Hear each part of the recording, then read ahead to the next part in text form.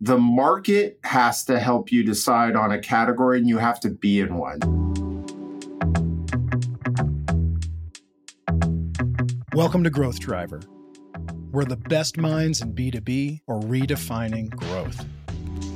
Welcome to the show, everybody. John Common here. I am the CEO and founder of Intelligent Demand, but more importantly, I am a total B2B growth geek, which is why I am thrilled to be your host here on Growth Driver. So we're talking today about the most important go-to-market trends that CEOs, CMOs, CROs need to put front and center as they move into 2024. Look, I get it.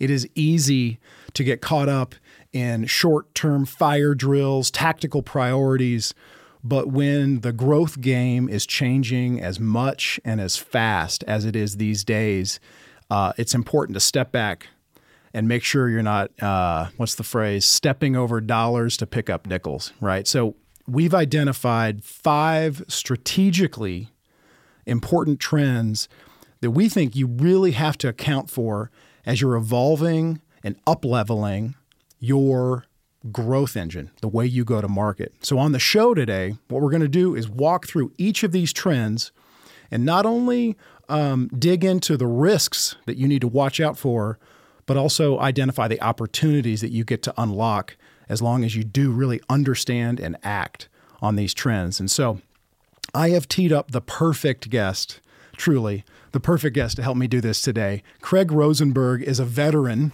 of B2B sales, B2B marketing, B2B technology. This guy has a data lake's worth of experience when it comes to B2B growth. He's been a senior market analyst, a consultant. He co-founded Topo that got acquired by Gartner. He is now the chief platform officer at Scale Venture Partners, where he helps, I don't know how many companies, the entire portfolio build better go-to-market engines. Craig and I share a similar obsession with helping B2B companies grow revenue. Craig, welcome to Growth Driver, my friend. John, I can't think of a better way to spend an hour than hanging out with you. And actually, that is pretty true. Yeah. You are on time. It happens that we're filming and recording it. You know what I mean? I know.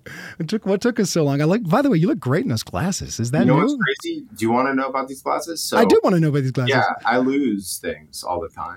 And I lose glasses all the time.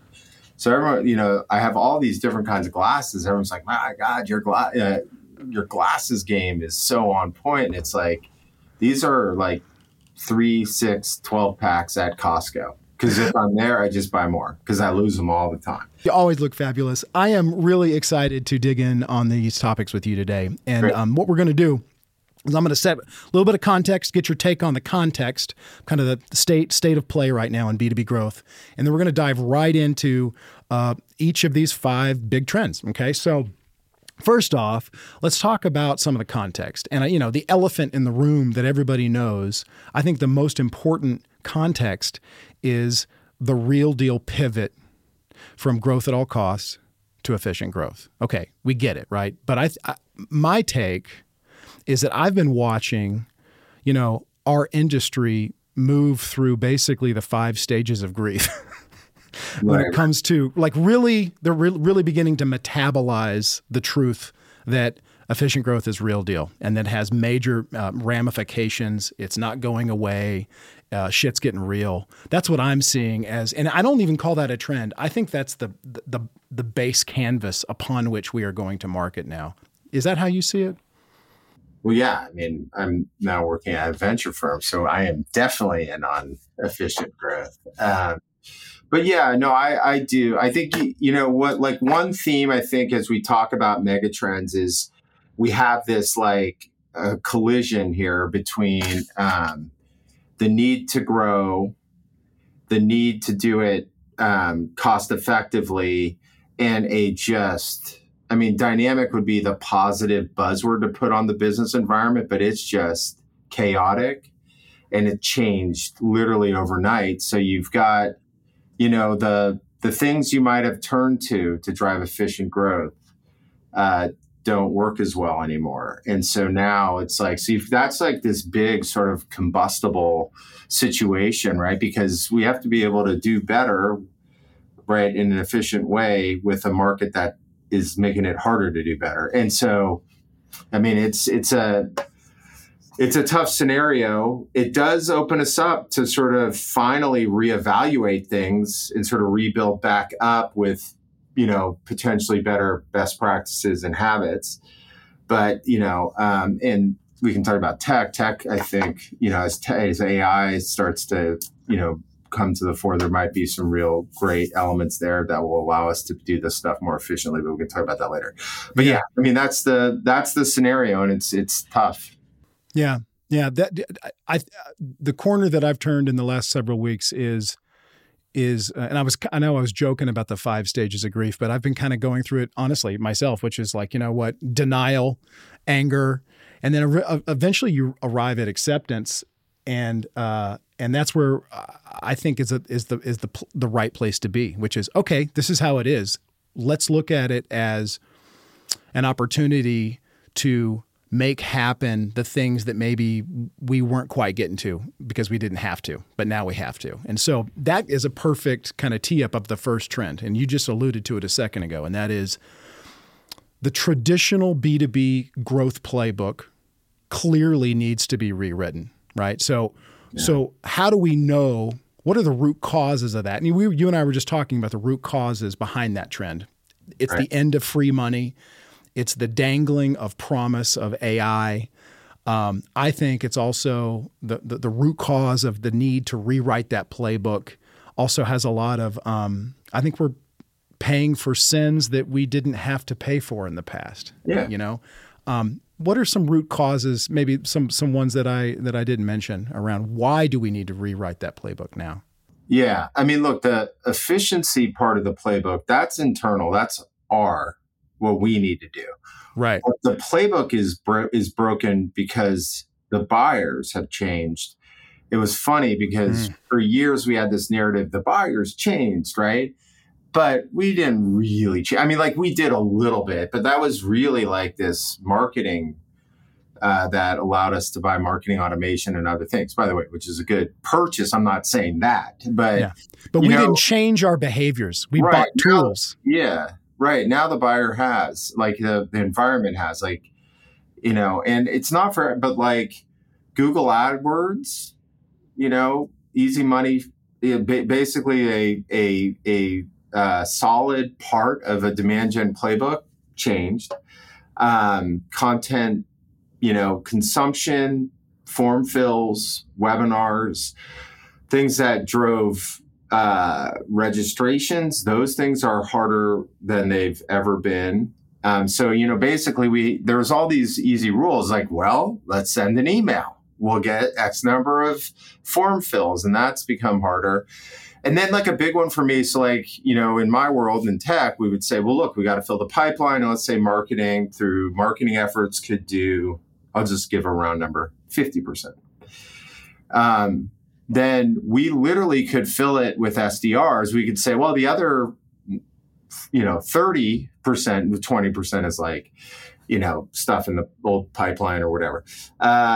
We could throw 30, 20 somethings at it. You have them go outbound, send a ton of emails and come back with 20, 30 meetings a month. And the SDR output has plummeted. So, and that's the buyer reacting to it. It's nothing changed there, right? Right. Like, we are paying for our sins. And like, as you said, I quoted you, is so, the quote unquote traditional B2B, we should think about the traditional thing. I mean, we're talking only for like 15 years, right? The word conversion rate was invented in 2001. It was like when it was first used, when Google AdWords really started to take off and all the mortgage guys and online education guys started to hit. So that's not that long. That's 23 years. So that's not, it's not that long. But it did change overnight. It's funny. I tell people the story. I had, Megan Eisenberg, who's kind of been like an icon in digital demand gen for years. She was speaking at our go-to-market summit, and she's like, look, like, Google ads aren't working as well. our content lead nurturing plays aren't working as well. And, so we've had to make adjustments. And that's kind of, for me, that's a bellwether demand gen person. And that just shows that we're in sort of it's again, a confluence of things. We need pipelines so bad. And the buying market is it's a combination of they've changed in how they want to consume. They've also changed on what and how much they can buy. And so these things sort of got crazy. But then here's the thing I'm going to throw on the top. You ready for this? Yeah, hit me. On the top, particularly in technology, it is impossible to figure out who's who or what's what. And so it's really confusing. And so, all of these things, so you've got, let's say you're in, let's say conversation intelligence. So you're Gong or Chorus or whatever.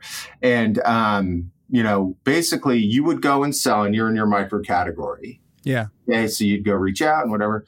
So now when you're trying to engage with a buyer, you're not just competing against the other conversation intelligence, you're competing against every sales tech vendor in there.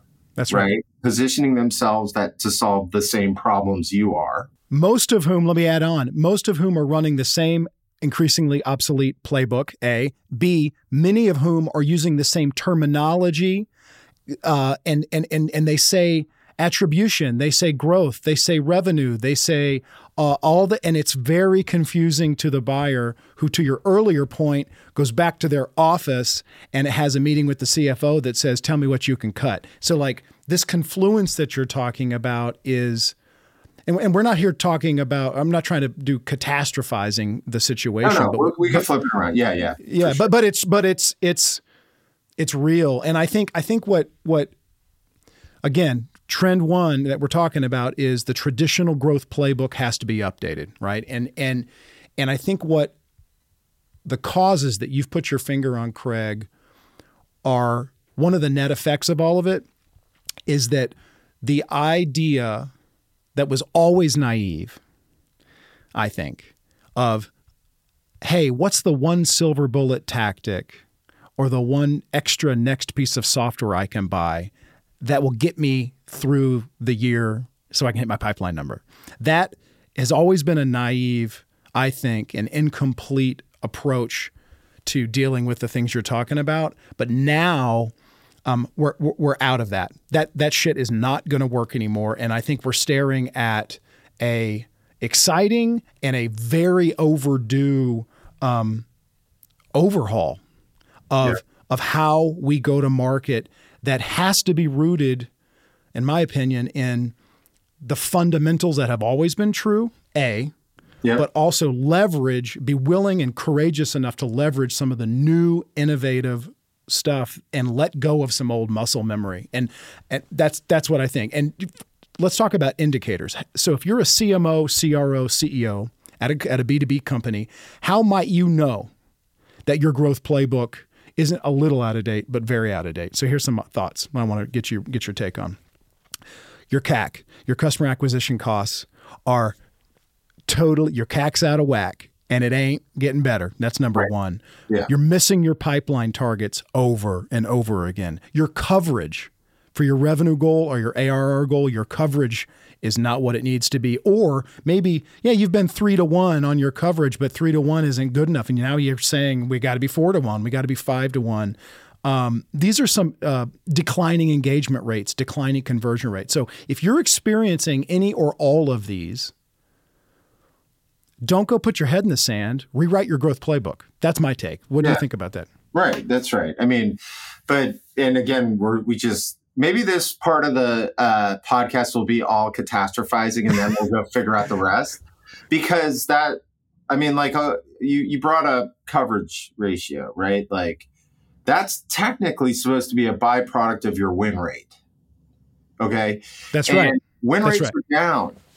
If my win rate is 33%, then I should only need 3 times my goal.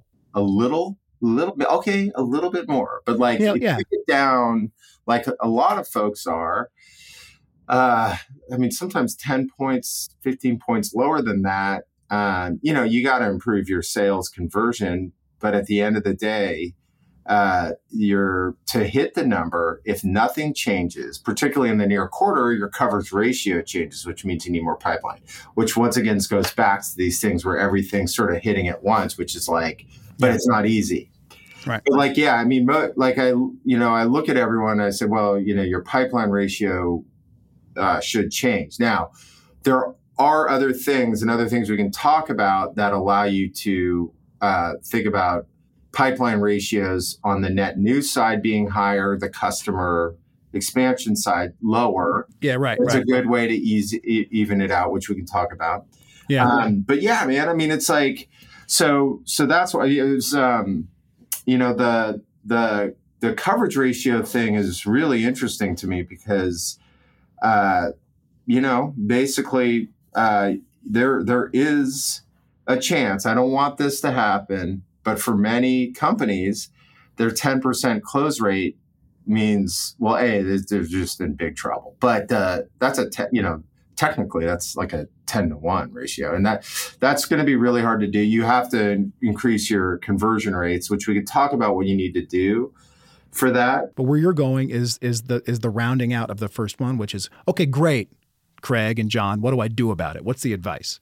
So go there, man. What are some things, if you're suffering from that coverage or that low or that declining win rate, what's a piece of advice or an insight you have?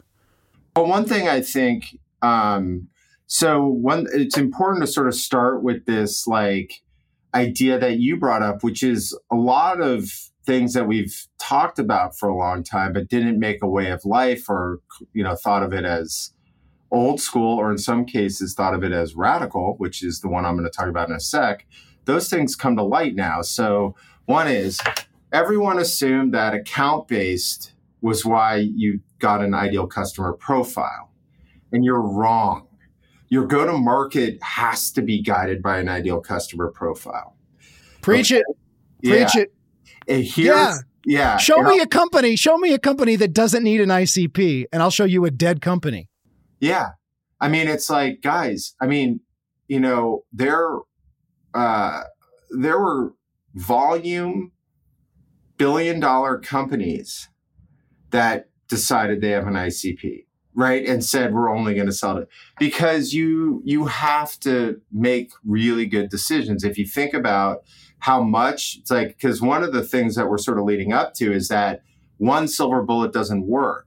So you can't take the whole world and hit them out of outreach or sales law. 100%. All right. So that's a big one, though. Yeah. That is okay. a big one. One. Keep going though, because you said there's this other one. I want to hear the other one. Well, no, I mean, like, let's just start there. Like everyone needs an ICP. And like, even if your product, a lot of smart product-led growth folks, right? So you'd think is like, let everyone in. They know it's not let everyone in. The conversion rates are tough in product-led growth. So they know to identify based on ICP attributes, the folks that should be in your product, right? And should buy your product. I think, so we're getting like tactical, but not really. The ICP strategic. That's something like everyone in the world, in the company should be focused on. The other one is like, I have on the playbook side, I have this, I'm going to sound like I'm contradicting myself. You might get comments on LinkedIn because I do want to talk about the buying committee because there's these shadow buyers and all these people that are killing your deals. Okay. But from a pipeline perspective, I think it's important to identify the entry point. I don't care what level they are.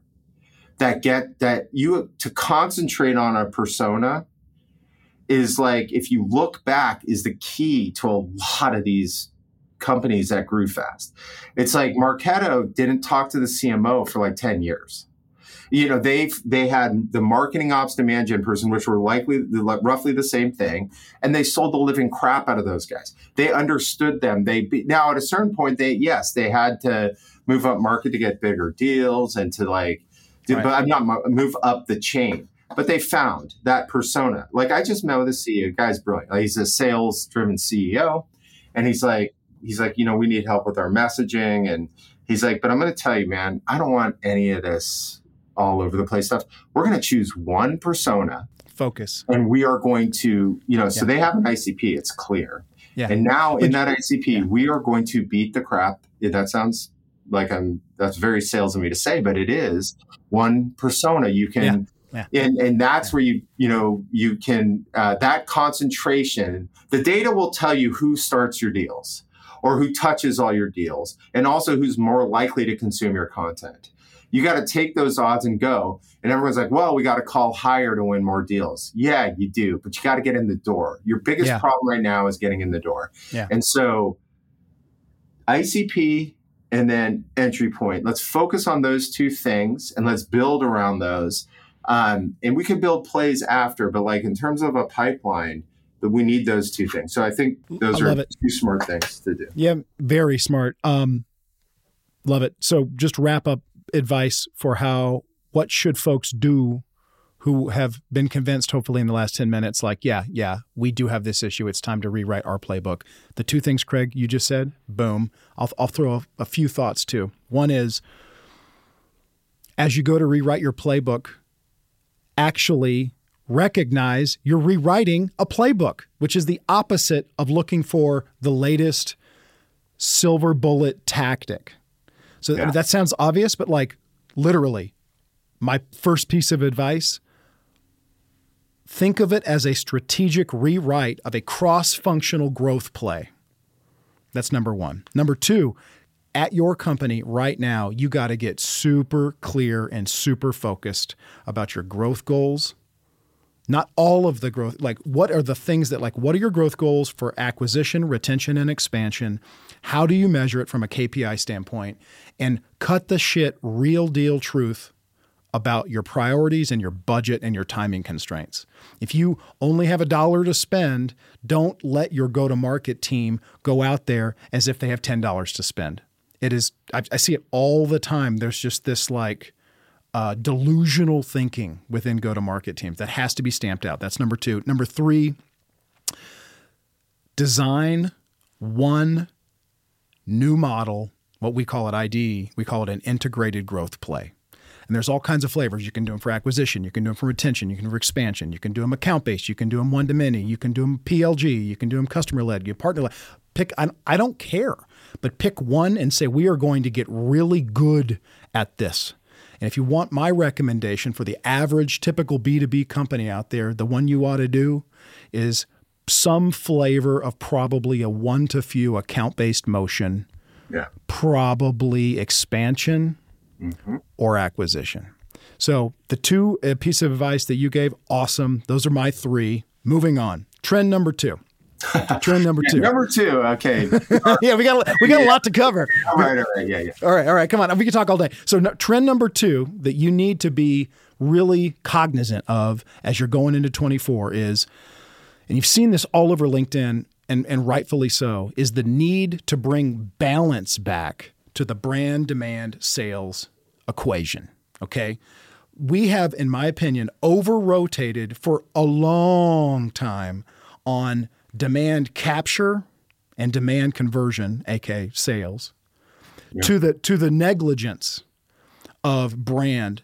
And I think what's been causing that is years and years and years of over-rotating and over-focusing on the most active bottom of funnel demand. I get why. I'm not saying that's bad, but we have over-rotated and ended up now in so many companies, they have basically neglected the top of the buying journey, which I think it's not about, geez, I want to see my logo more when I log on to the Financial Times website or whatever. That's not what it's about. It's about shaping how customers understand their pain and understand their category so that they think about you in the short list when they buy.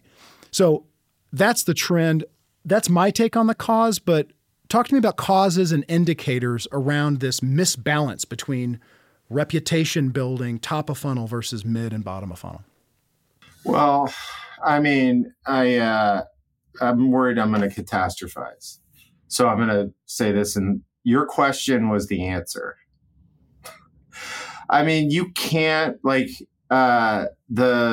so brand And when I tell you about positioning, like I'm in the world of tech, you need one, the market has to help you decide on a category and you have to be in one. There's, product market fit. Part of it is like, is market. And, you have to be creating a market that the buyers go. So, so many people are trying to deposition themselves out of a market because it's sort of been defined by, I worked at Gartner, it could be defined by Gartner, whatever that is. And it's like, no, like you have to carve your piece. You can use a current category and carve your differentiated view of it. Right. Or you can work to create one, which is really hard. But if you don't have one, then the buyers don't have, like, so we talked about conversation intelligence. That's stuck. It hit. Like people go, you know what?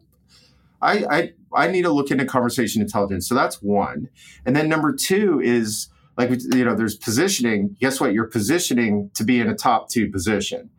And that is not easy. So you and I are like on our soapbox here, but like, the second part is what you have to be, considered here, right? Because what we talked about before is the hard thing, right? So people are looking for new technology, but like, look, 3 years ago, you could cold email someone without a category, without the market thinking about you, and you might get a deal. You know why? Because there was 0% interest rates, and the buyer could be like, yeah, you know what is it, 40K? Yeah, let's go for it, right? Now there's no going for it, guys. That's right. Like, and so there has to be a direct connection between a prioritized pain or opportunity in the buyer that they consciously say, I have that pain and I am willing to prioritize it today. A connection between that and your solution. And to me, that leads to some of the indicators around this trend. If you are in a B2B company that you think might be out of balance between brand versus demand and sales, top of funnel versus mid and bottom of funnel, how do you know? Well, number one, dropping engagement rates. Number two, if you're not being invited into deals, if you're not on the short list, that's a major indicator. And I'll offer a third indicator or symptom of being way out of balance. If brand at your company is misunderstood as identity or, logo or even what I just call kind of corporate narcissism versus what you were just talking about. What brand really should mean is reputation and positioning and category, if not category creation, category strategy. Yeah. I think that's an indicator at your company that you've got some work to do. Are there any other indicators or symptoms of a company that's out of whack in terms of that balance? I think but it is important to remember that what you said at the start, which is it mattered, but you could outbound and playbook your way into this position with bad brand and positioning. That's not the case anymore, right? And so you can't beat the market into submission. You're not going to get the money for it, first of all. Right. And that's then, right. Because we were just taking troughs of money and just beating the market into submission. Now we've got to be smart. And so what you talked about is really key. You'll know if you're, as you said, you're being invited into deals. It's so funny. We used to laugh at people that looked at unprompted mentions on social. Remember, it was like the Radian 6 sort of Dell, aerospace mission center. But actually, that's interesting, right? Like now with all the way that, buyers sort of trade information, are you in that narrative?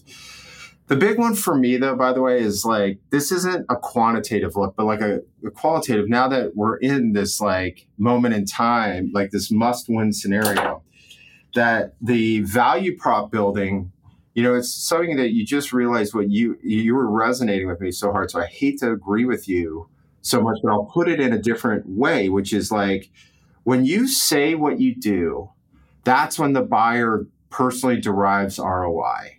Because everyone's worried about the ROI models at the end. You need those. That's for finance. If your buyer needs an ROI model, then they're not a buyer. They should be able to hear what you do and go, hell, I need that. Like, we want to, so I'll give you an example. Marketing automation, we keep using it because you and I are in the game. It's like we did a whole bunch of like marketing around like lipstick on the pig. People wanted to send a lot of emails and track them. They did. And like they could feel that. And the other stuff they bought, they never used. So we know that, right? So,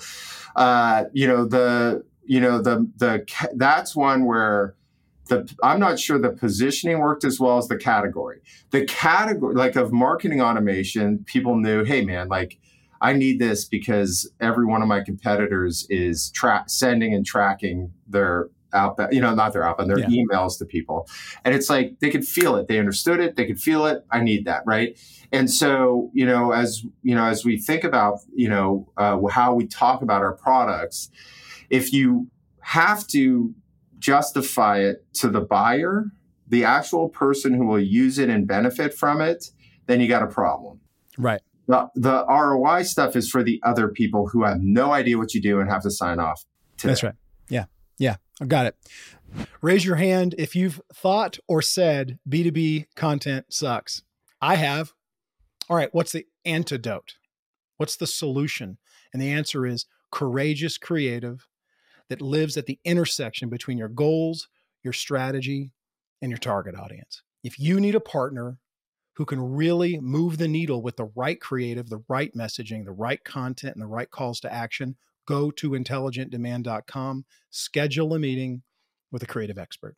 Advice. So I'm at a company that I now recognize we are out of balance between brand and demand and sales. Yeah. What do I do about it? I've got two thoughts. I bet you've got a bunch more. So one is, and I alluded to this second, first piece of advice is you've got to redefine what brand means at your company from corporate narcissism and what I call brand on an island, totally disconnected, to helping your target customer really understand the risks and the opportunities associated with the problem you solve. So that's the first thing. Second piece of advice I would offer is you got to connect brand to demand to sales to CS, like for real. Yeah. And you have to operationalize that.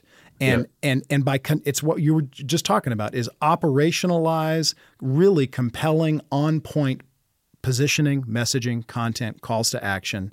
And this is the second piece, which no one likes when I bring this up is great. We've created it, but in so many companies, they have to actually hold marketing, like brand marketing, demand marketing, SDR, sales, and CS accountable for actually the words and the emails and the content that comes out of their mouth. They have to be working from that same messaging and positioning play. And if they can do that, that's how you connect brand to demand to sales. And it takes leadership. CMOs and CROs have to get on the same page. But those are the two pieces of advice I would offer to how to get back into balance. The third thing I would say is what you're not going to be able to do is just go piss away a bunch of paid media and just pound the market into submission because those days are over. And the buyer's kind of resistant to that too. All right. But they don't have time, John. So like the reason a lot of people do that is you don't have time. Like you got to report results. And so you're going to gravitate to going quote unquote A/B testing. I'm just going to let you guys know both tests won't work, but but it's just tough, right? By the way, I just take your first point and just like make it really easy. Everyone in the company needs to go talk to 100 customers. Yeah. By customers, it could be prospects. Because I think you just, that's like basic. But right now you need to, because you're going to hear new things. And, it's healthy to do no matter what. You should always be talking to your customers. Only good things happen when you do that. But like to really redefine and get everyone back on board, it can't just be marketing. Yeah. It can't just be a report. Like we all got to hear it. And I tell everyone my favorite story of all time was old school Motorola Rugged Wireless. Okay. Mm-hmm. Oh yeah, baby. Like old school. Old school. It was for paramedics, first responders, police, whatever. And the CMO there, I keep giving this guy credit. I got to get his name. But basically he said, look, like we're going to live and breathe these guys. So everyone in the group had to go spend a week with their target market, which was paramedics or police officer. They had to spend a week with them. There was pictures of these guys all over the hallways. They just everyone had to live and breathe these people. And that's how he believed we would build better product and how we would build the right message and how we would be able to talk to them and understand what they do. And like, that's another reason to go back. ICP, target persona, like, let's isolate what we're trying to do. It doesn't have to be small. Everyone assumes account-based means small. It doesn't mean small. It just means targeted. So anyway, That's sorry. Right. No, don't. That's great. Everything you just said is we need to have a visceral, direct understanding of our customer, not a theoretical understanding of our customer. Preach it, Craig. All right. Trend three. And this one shouldn't take too long because it's so freaking obvious. But the third trend that as you are going into 2024, you better not be given lip service. You need to be operationalizing that to grow efficiently and profitably, you've got to focus on end-to-end revenue. I'm talking about new logo acquisition, but also retention and renewals, and also expansion. This is the part where you go, no shit, John Common. Yeah, but you know what?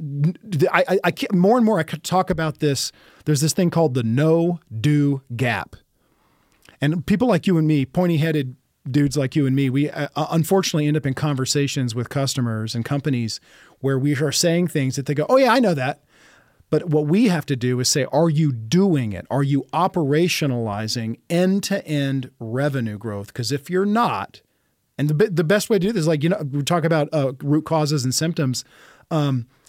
Ask yourself, how much marketing focus at your company is put not on new logo acquisition, on retention and renewal? And in most companies, even today, literally they're like 98% new logo. At this point in the game, Craig, I think that is borderline dereliction of duty. Yeah. Or just, unless you've got just naturally high retention and NRR, right? Well, no, I know I was trying to think of a different way to put it, which is, you're asking to lose your job. And I don't want to say that. And you can't, so by the way, but what I was going to say to you, so look, you should always look at your business end to end, and you should always make sure you're optimized across the end to end. And, but I got to tell you this is amazing. So a public company, RevOps, I was telling you about what they did in reaction to the changing buyer market is they actually flipped to 80% customer revenue. And what they did was they just said, we're not going to, like, it's big dollar, ticket dollar. They said, no, we're not going to build new products to sell new stuff to new people. We're going to build products our customers want so that we can build on our customer base. And so they targeted all their revenue there. And it was, for the time, it was a brilliant strategy. Now, let me just say this, though. If you are not viewing things at end to end, that pivot is brutal. For them, this pivot was not brutal. Sure, like the product decision-making changed, but there was already a product decision-making apparatus. They just made tweaks to the, guidance systems. But they had, processes and a playbook for what they did with customers. They had, like, an example is they were big ticket items. They had QBRs with their customers. There was already a habitual motion that allowed them to come in and work with their customers to buy more stuff in a positive relationship way. That's because they viewed their business as end to end. Now, sure, they had to do some serious resource changes up front. But the processes fundamentally didn't change much. The products and the emphasis did. And so that's an example of end-to-end turning into end revenue. Smart. Right. For a lot of, And so you've got the NRR and the renewal, that is near and dear to my heart, obviously. Right. And that's something that, frankly, in the go-go days, sales closed the deal, threw it over the fence. They didn't give a crap, right? With all due respect to my boys and girls in sales, I'm with you guys, but we didn't have to. We weren't held to this, and CS was left to hold the bag and keep a brutal job, but they didn't get much attention or resources, but now they do. So that's better, right? Still not enough, as you know, that's a struggle. But let's face it, to your point of not like end-to-end revenue means you have to have customer marketing. Yeah. Let's start there. And why not give me one good cross-functional customer renewal play and one really good cross-functional, which means marketing has to be involved, upsell, cross-sell play. Totally. And I haven't even gotten to adoption and first value and all that kind of stuff. But what's one? For like you and I deal with marketing, so we have like, love for what they do, but like, right. There are a lot of people that don't, and I have to tell them, no, actually, marketing can help you here. Right. You just have to let them in. They can help scale adoption. They can help scale expansion plays. They can help drive opportunities in the install base. Like, let them in, give them the resources to do that. If you're a CMO and your job is to drive 90% net new, then you have to, you're sort of forced in that direction when CMOs and like, especially the good ones today that have this experience in sort of turning on their machine, if they can sort of focus their machine in the way that they go to market to the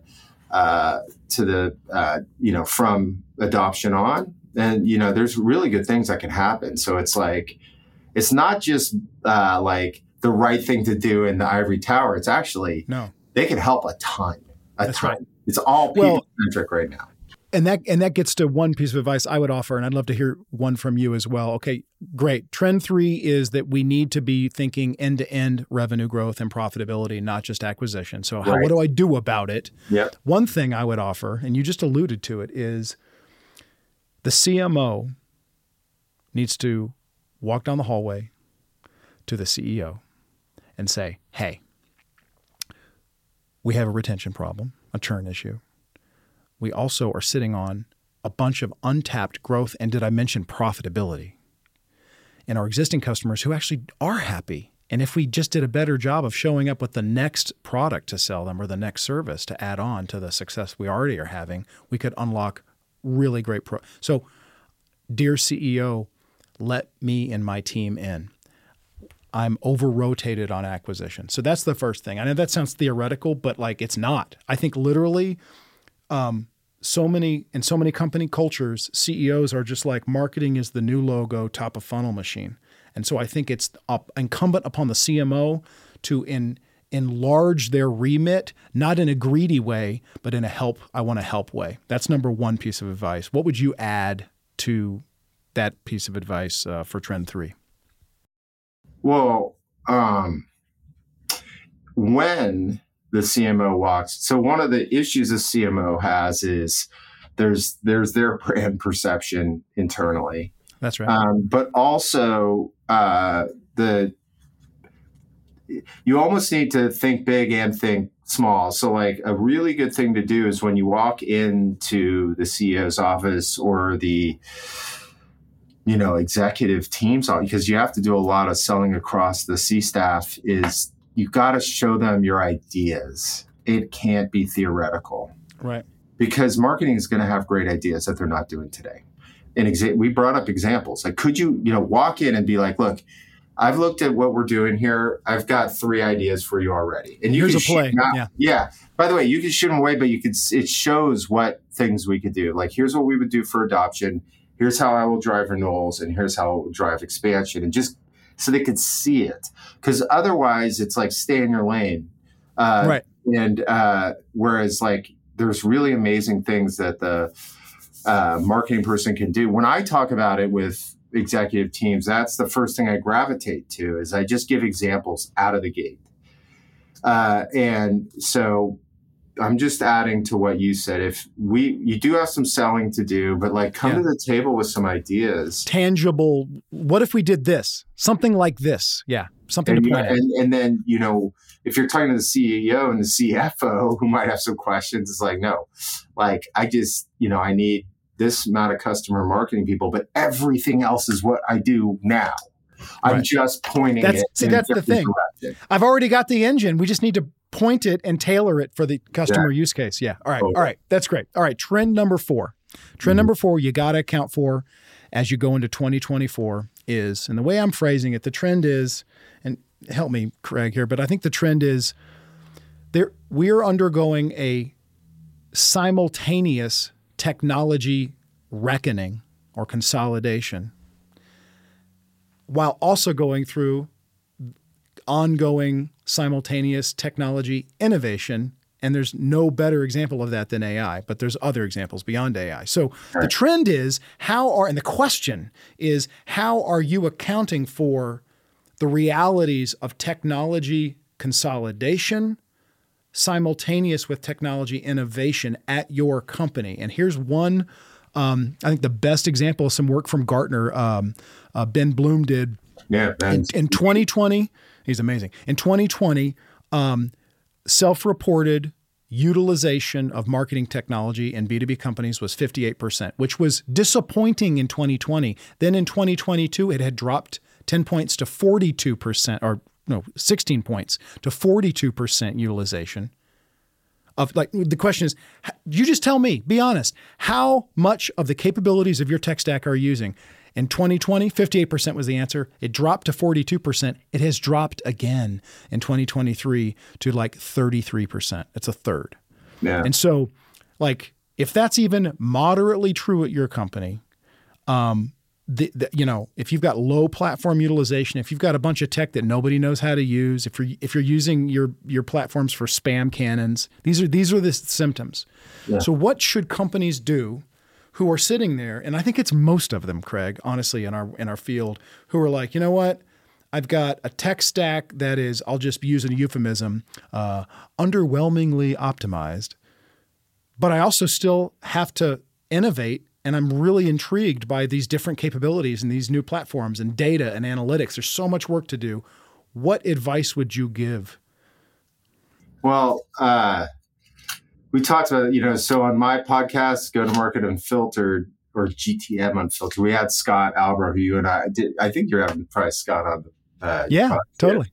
And like we talked about, because he had this LinkedIn post, which was really simple but amazing, which is, let's be careful. The word consolidation actually is elimination.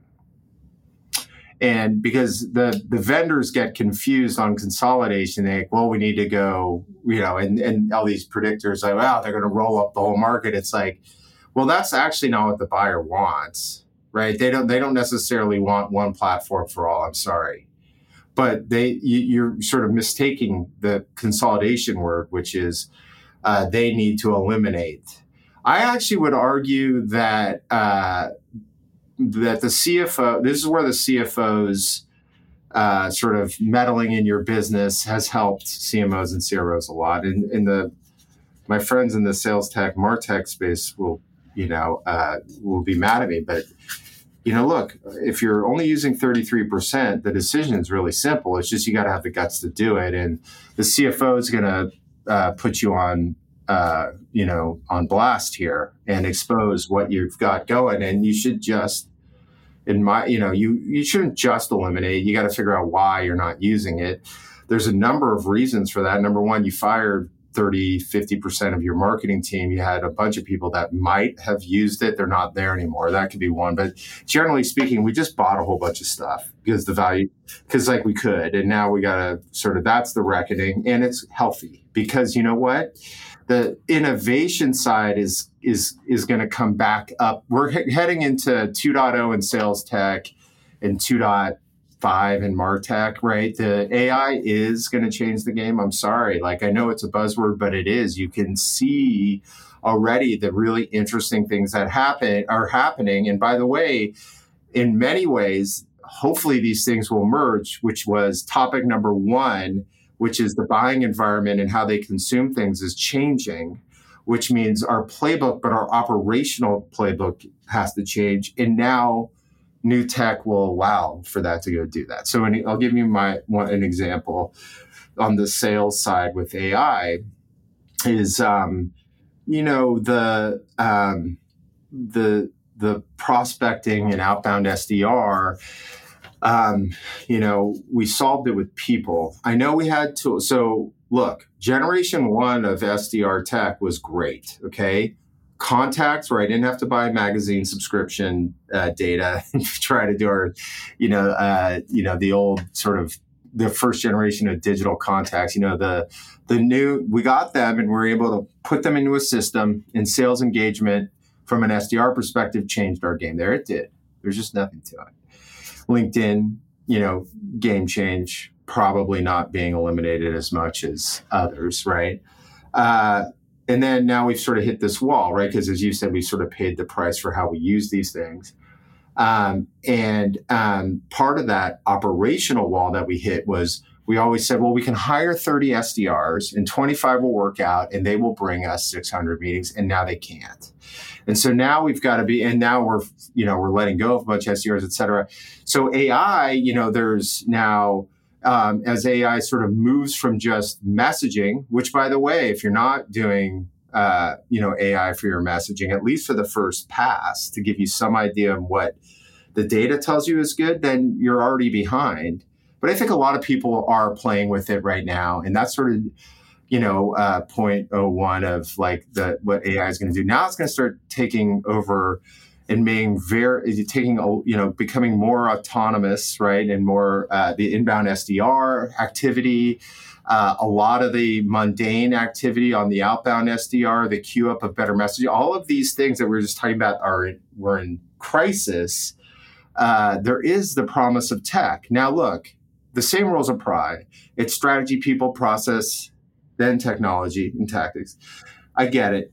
But like at the same time, these are great things that are happening. It's okay to throw out the tech you're not using because the new stuff's about to fill in. And there's really exciting stuff. I mean, I think about like Matt Amundsen and I were talking, he's like, man, I worked at Marketo. I love Marketo, but man, like if I could just go to the AI and say, you know what, give me the folks that have been to Marketo Summit over the last 3 years and like, let's queue up a campaign to them. And the system allows me to go do that versus a lot of the work. I know you get, you have to help people with this all the time. So that's efficiency and that's amazing. Or, just I just love the idea of, being able to ask and just get it, not making reporting and not making insights such a laborious effort and making it something that AI can deliver to me. Those are the things that they're going to happen. And so it's okay that, I can understand why you're only using 33%. You should probably be at like, if you're, purchasing well, it should be 60, 70. There's always going to be riffraff. That's right. That's right. So go ahead, make it 60, 70. You'll have to take out some to do that. To hit that number, you're not going to go start using, make up that gap by starting to use everything. And so you can clean out, you will build back up. That's not going to stay forever because the next gen of AI will make things better and easier. It will. There's just nothing to it. It's like, I love people that argue with me. I'm like, dude, there's trucks driving through Europe right now on their own, right? Like, stop. I mean, this is going down right now. That's right. Don't deny it. Like, I mean, sure, you can be afraid that, Optimus Prime is going to come, but like, but AI is like real. I mean, it's like you have all these examples are real and all these people are in denial. I'm like going, what? I mean, I'm not a genius. I'm not just latching onto the buzzword. We have tons of examples of this thing being in action. Yeah, that's and right. Like, it sounds great to me. It sounds good. And then there'll be these really cool sort of CMO differentiators, like as content becomes more and more commoditized because of, well, first of all, it already is because everyone just copies themselves. But now the machines will commoditize. How you adjust and get into that brand differentiate, that's going to be amazing to watch because the humans are going to have to figure that out. That's right. And the systems. And so that's going to be really fun. But look, that was a long take. I'm actually really excited finally again. Right. I was excited in Gen 1 of all this stuff. I really was. It was painful. We forget what was before. Yeah. And then I got bored, and it was like, and people kept trying to pitch me stuff, and it was all on the edges, man. It was all things that didn't have big lift. And now, like, I'm like, yes, this is going to be great. Oh, man, that's great. All right. So let's you and I quickly make our tight list of executable recommendations for what do CMOs, CROs, CEOs do in the face of tech reckoning, tech consolidation, but also the requirement and opportunity to innovate. I'm gonna go, and you clean me up. Number one, audit your tech garden. You got to weed your garden. Yes. Audit your tech stack through the lens. This is critical. You already should be auditing your tech stack, but here's the magic. Through the lens of your must-to-have versus nice-to-have functionality, specifically to execute your core go-to-market motions. That's the trick. Don't just do a tech audit and be like, well, I don't know. Raise your hand if you like Marketo. That's not the question. The question is first, what are our core go-to-market motions? And then you put that as a template through which you look and audit your tech stack, which requires you to understand what are my core primary go-to-market motions that we have to be really great at.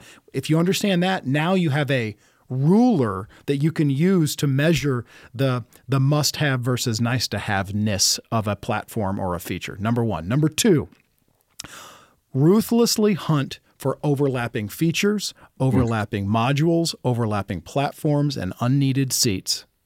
CFOs are real good at this, making this decision, and remove or reallocate. It's just that simple. Yeah. Number three, be brutally clear and honest about your priorities and your resource constraints. That sounds obvious, but that's an overlapping statement that it's amazing to me how many marketers, sellers, customer success people are just so disconnected from the realities. And I think it's because CEOs and CMOs don't want to bum people out. They don't want to talk and say, hey, we don't have enough money to do that. Rip that bandage off. Be honest. Your employees want to know what the truth is. Number four, for the platforms that remain, either the existing platforms or the new ones where you're going to place some careful bets to innovate, you must train. What a crazy idea. You got to train your people so they can be good at it. That's number five is create a culture where it's okay to talk openly and honestly about, hey, are we getting the ROI and impact we need out of that platform? I know you championed it and you were the one who said it would be a good idea for 6 months later, 12 months later, 18 months later. Is it worth it? And if it's not, it's okay. I'm not going to crucify you because you recommended that software. It's okay to be honest about that. So those are a handful of recommendations I would have about what to do in the face of tech reckoning and innovation. What would you add? So what I would add is, you need to look at the revenue lifecycle. It's an exercise you should do no matter what. Everyone talks about the buying experience. Then you model your revenue experience and the things that you need to do.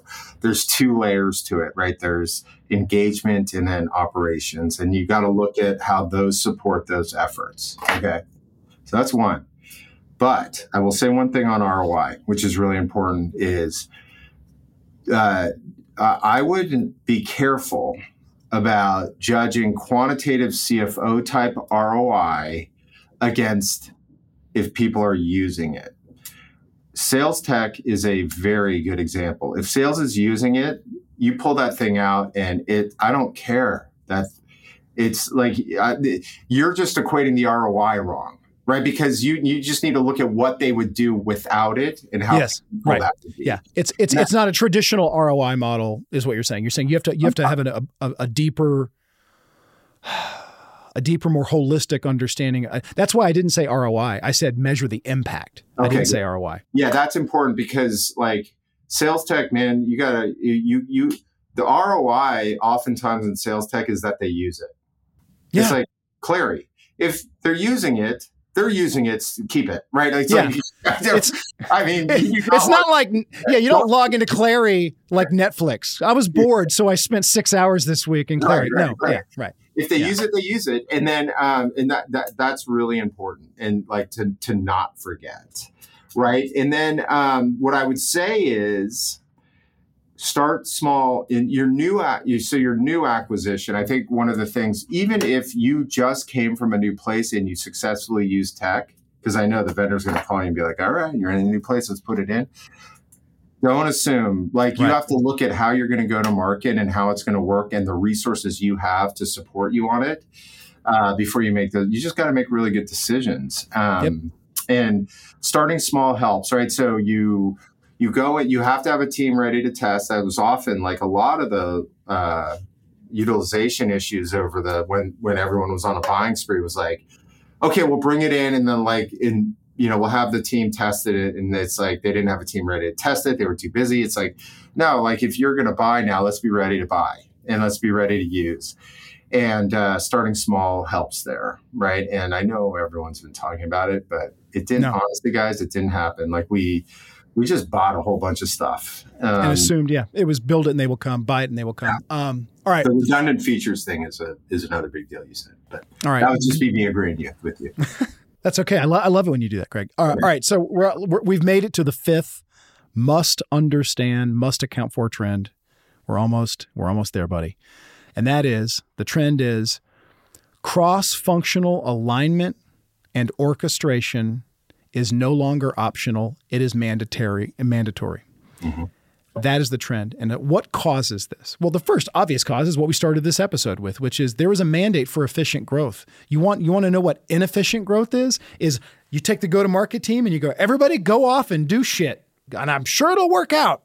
Right? So the mandate for efficient growth, you will never get to efficient growth. Mark my words. If you do not get good, and I mean authentically cut the shit good, at cross-functional alignment and orchestration. I literally mean brand and demand. And if you still have SDRs, SDR, sales, customer success, executing growth plays, arm in arm with clear role clarity. I think that's what's causing this trend. I could add some supporting trends, but what are some of the other causes if you buy into this trend, which is alignment and orchestration are no longer optional? What is causing that? The fact that there is no alignment,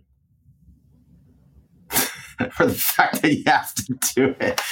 I mean, one of my guys is working with a team on their prospecting, and it's like I'm just going, oh my God.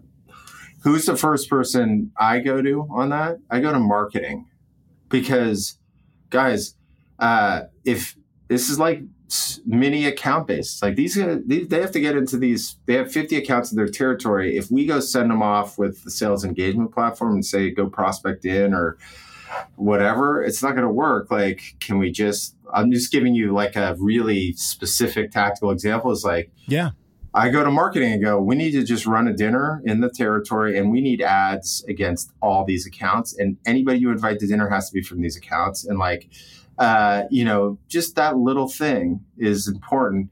But then there's the big thing, which is none of you will get any of this. You won't get people at dinner. You won't get any response unless we've created a brand halo around that market. So it's like you start to just see all this intertwining. Now, like salespeople say, well, I always wanted that. Yeah, but you used to just criticize marketing because they weren't everywhere. Where's my billboard on the 101? Right. And that's actually, you were wrong about that. What we needed you to do is agree to the ideal customer profile. Once you do that, then we can all align against it, including executives.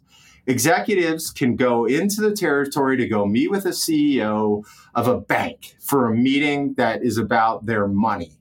And they could say, I'm going in. They can look at what's in the territory and who they need to go talk to and go talk to someone. And it's like, I'm just giving you sort of raw, like that's sort of that raw thing. It just makes sense. And that's the thing, is it just makes sense. It's because everything's harder.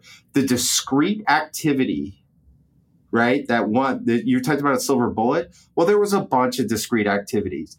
They were all done in isolation, dead. So when someone goes, hey, SDRs are dead. Yeah, in isolation. Isolation, they're dead. Right. That's the thing. Yeah, here's the context, and go come back with opportunities. And that's not working. And so that when we talk about causes, it goes back to number one. You have to be top of mind. Everything has to be working. And because they're all going to work a lot less as discrete items, right? And even to just survive as a outbound email or survive as a webinar, all those things need to be working together against the same set of accounts and same set of target personas. And when you do that, then good things happen. It always has. Always. So I agree. Three pieces of advice I would offer for, okay, yeah, John, great. I agree. Cross-functional alignment and orchestration is no longer optional. What do we do about it in my company? What do we do about it in my company? Cut the shit. Give me advice. I've got three pieces. One is, it's sort of summarizing what you and I have been talking about, kind of the whole episode, sort of. Get aligned on your go-to-market strategy. Execute an integrated growth play, probably account-based, because you'll learn. And then number 3 is RevOps mindset. What do you think about that? Clean me up, man. Well, I agree. I think the RevOps mindset. So the way we positioned it in the past, me and Gottlieb and others, I can't talk for what's happening now, but was that RevOps is a business model. It's how you go to market. It's not a position. It's not even an organization. Could you have a position and have an organization to support it? Sure. But the best RevOps org I ever saw was Appfolio, and marketing operations was basically putting that all together, right? And so that was always been very confusing. And the reason I even gravitated there is because what you said is we can optimize the business if we're looking at it end to end, and that goes back to I think number 3. Yeah. Try number 3. So we probably should have mentioned it there. But yeah, so driving alignment, really, because everyone's been talking about it. You go do searches, it's like the most ridiculous theme in the history of B2B thought leadership. Right. It's because what you said, it's like, oh, you can go do trust falls, you can go camping together, go get a beer with them. It's like, that doesn't change anything. No. But it doesn't change anything. Yeah. And what you said is right. All of this, it's like, if marketing wants to initiate this, let's just start with an idea, right? And let's take a set of accounts and let's go do it together. Yeah. It's actually impossible for Exactly. For this group of accounts who has these needs that we solve with this unique value prop, what if we executed this thing that's called an integrated growth play? And what if we measured it and supported it with a technology and data approach and an analytics approach that was, we acted like we worked at the same company? Hey, what about that, guys? Yeah. All right. To the audience. Another thing before you end. One other thing. But you don't have time. So you can't do the thing where it takes 9 months to put together the growth play. No. Get in a room. You'll figure it out. Yes. As long as you have the target markets, just get in a room and do what you can do. Because it'll be better. Don't let perfect be the enemy of good. Quote right. Craig Rosenberg. All right, we did it. We got it. All right, so I'm going to wrap up. Don't worry. I've got a little bit more that I'm going to get out of you, man. We're just getting all the juice out of this orange. All right. So to the audience, what Craig and I just walked through are the 5 really important trends you got to be thinking about and incorporating as you plan and execute and improve your growth engine. That if you have an idea for a 6th or a 7th, reach out to me or Craig. Tell us, and we'll circle back. We'll come back on. Yeah. Yeah. All right. I'm going to do a lightning round with you. You are not allowed to overthink it. I want you to just hear my question, answer off the top of your head. Here we go. One piece of advice for CEOs as it relates to improving how they drive organic growth. One piece of CEO advice. Don't automatically fire your CMO. One piece of advice for CMOs. Don't automatically quit. No, for the CMO, I would say 2 things, right? You're going to have to rip up the playbook and go rebuild from the ground up using all of our previous tips. But 2 is think big, because the revenue may not come from where you traditionally have lived. And so let's look at the big picture and see where we can go drive real results. What one piece of advice for head of sales, CSOs? Your game has changed too. You lived off reps, mediocre reps living off zero interest rates. They know this. Actually, this is not a piece of advice. They know this. But that means that before, I talked about tech, before we do all of those highly innovative things, let's go back to the basics. Like, let's make sure that we have the fundamentals of selling. Because that has kind of been the collision course there, which is like a complete drop in the fundamentals of sales, right? With a changing buyer environment that's been catastrophic for attainment.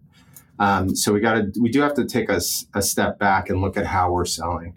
And I think that would be my tip they all know this though. Every time I tell them, they know this. They're like, all right. So one piece of advice for the head of product, who we don't talk about often enough.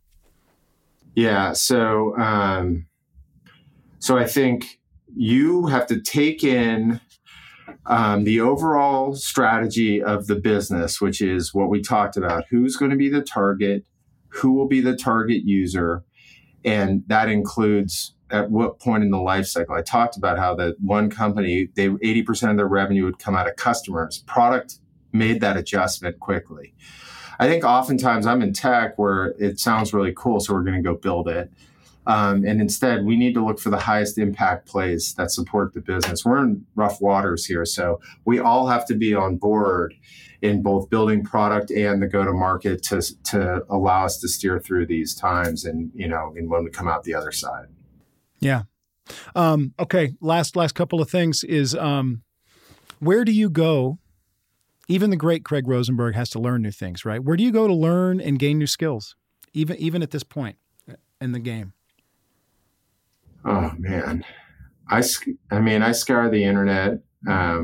I do what you do. I actually think the greatest thing you could do is do a pod. I have a podcast now, so I can talk about this stuff. I do podcasts with people all the time. Just talking it out is really important. But no, I don't know that I have one place. I scour the internet. Even though LinkedIn's got a lot of noise, there's a ton of value in there. You just got to find it. I do too. I don't, I worked at Gartner. I don't have a subscription there, but I used to dig into that library there. There was a lot in there. I think people gravitate to just the Magic Quadrant or the cool vendors, and there's a whole bunch of really good stuff in there. So the research houses are still creating really good stuff. But look, I agree. Here's what I will tell you.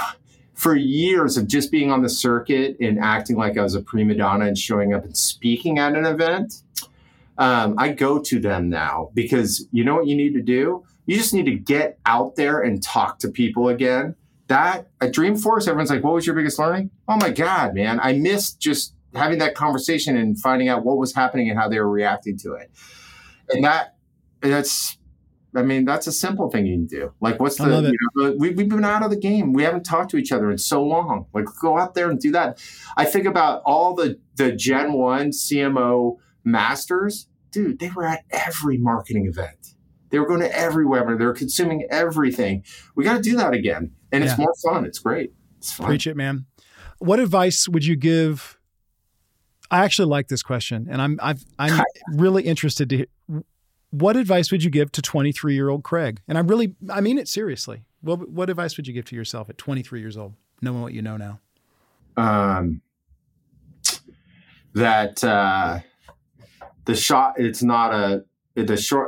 clock's not as short as you think. Like you have time to mess up, and the key is to you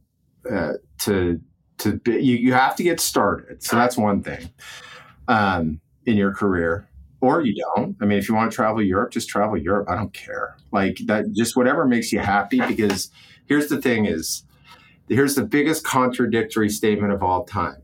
You have time to figure out what makes you happy in your work life, right? But you don't have a lot of time to have all the enjoyable moments that you want to have.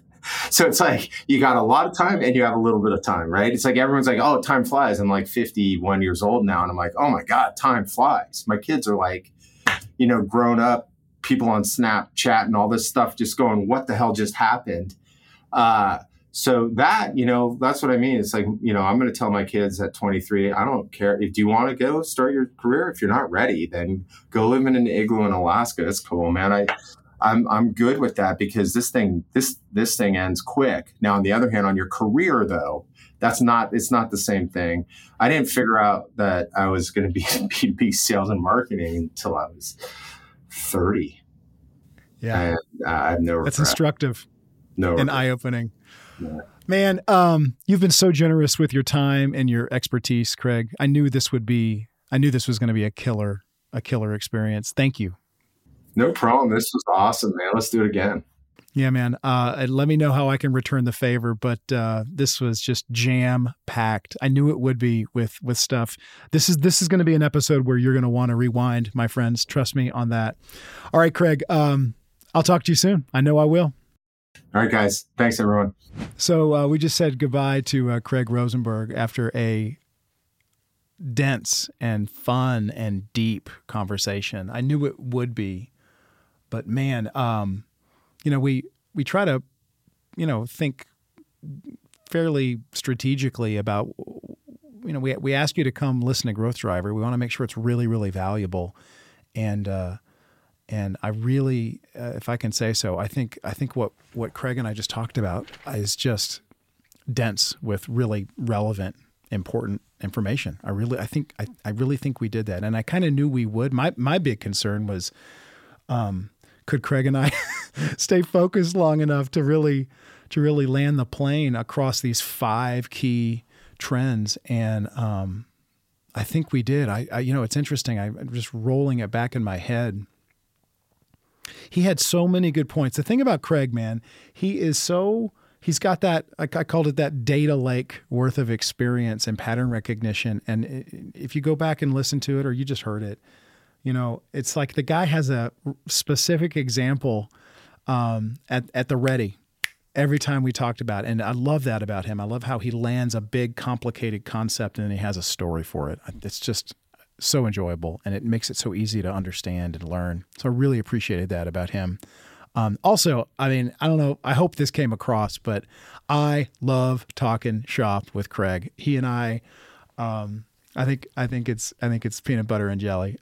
He is a cool dude, and I think it's been fun over the last hour or so to tee up a topic and then sort of, I call it playing tennis, where you hit the ball back and forth on a topic, and hopefully it was fun and valuable for everybody. My advice, rather than calling out specifics about AI or ICP, the importance of ICP, I can go on and on and on. How to approach tech consolidation at your company, how to be thinking end to end versus only on acquisition, how to really get real about alignment, how to execute integrated growth plays. I mean, there's so much that we covered. My advice would be, if any of these key trends or key moments or sections where Craig and I were talking about it resonated with you, go back and listen to it again, because I think there's some really good stuff to unpack. That's number one. Number two, if you have someone in your company, there's a good chance that someone in your company might benefit from hearing, a 5-minute section or a 3-minute section. One of the things we do is we're going to be cutting up these episodes into more digestible bites around key insights. But even in advance of that, share this with folks at your company who might need to hear a key point. But man, so fun, and I knew it would be. I'm so grateful for Craig and his time and his expertise. I'm also really grateful for you for spending some of your valuable time with me today here on Growth Driver. We're really trying to, if you can't tell, we're trying to do something special and make sure that it's super valuable for you. Hopefully we are landing the plane in that value space for you. If you like what you hear, if you're getting value from it, let us know. Reach out to us, say hi, follow us, subscribe. You know what to do. But we want to stay in touch with you. And also, absolutely feel free to reach out to me on LinkedIn if you've got ideas for guests, show topics, things you want to cover, questions. We're going to be incorporating those more and more. So don't be shy. Reach out. I'd love to hear from you. I also want to give a huge shout out to the Growth Driver team. It takes a team to do this Growth Driver thing. So Brianna, Jeremy, Josh, Doug, Ben, Mike, Anne-Marie, all of you are awesome. Thanks for helping us build this show and make it successful. And last thing I just would say is just a reminder that Growth Driver is brought to you by the talented and kind people at Intelligent Demand. So look, if you're a B2B CMO, a CRO, or a VP or a director who has got a real deal mandate to drive growth efficiently, then check them out at intelligentdemand.com. All right, I will talk to you soon. See you soon out there. Don't give up. Bye-bye.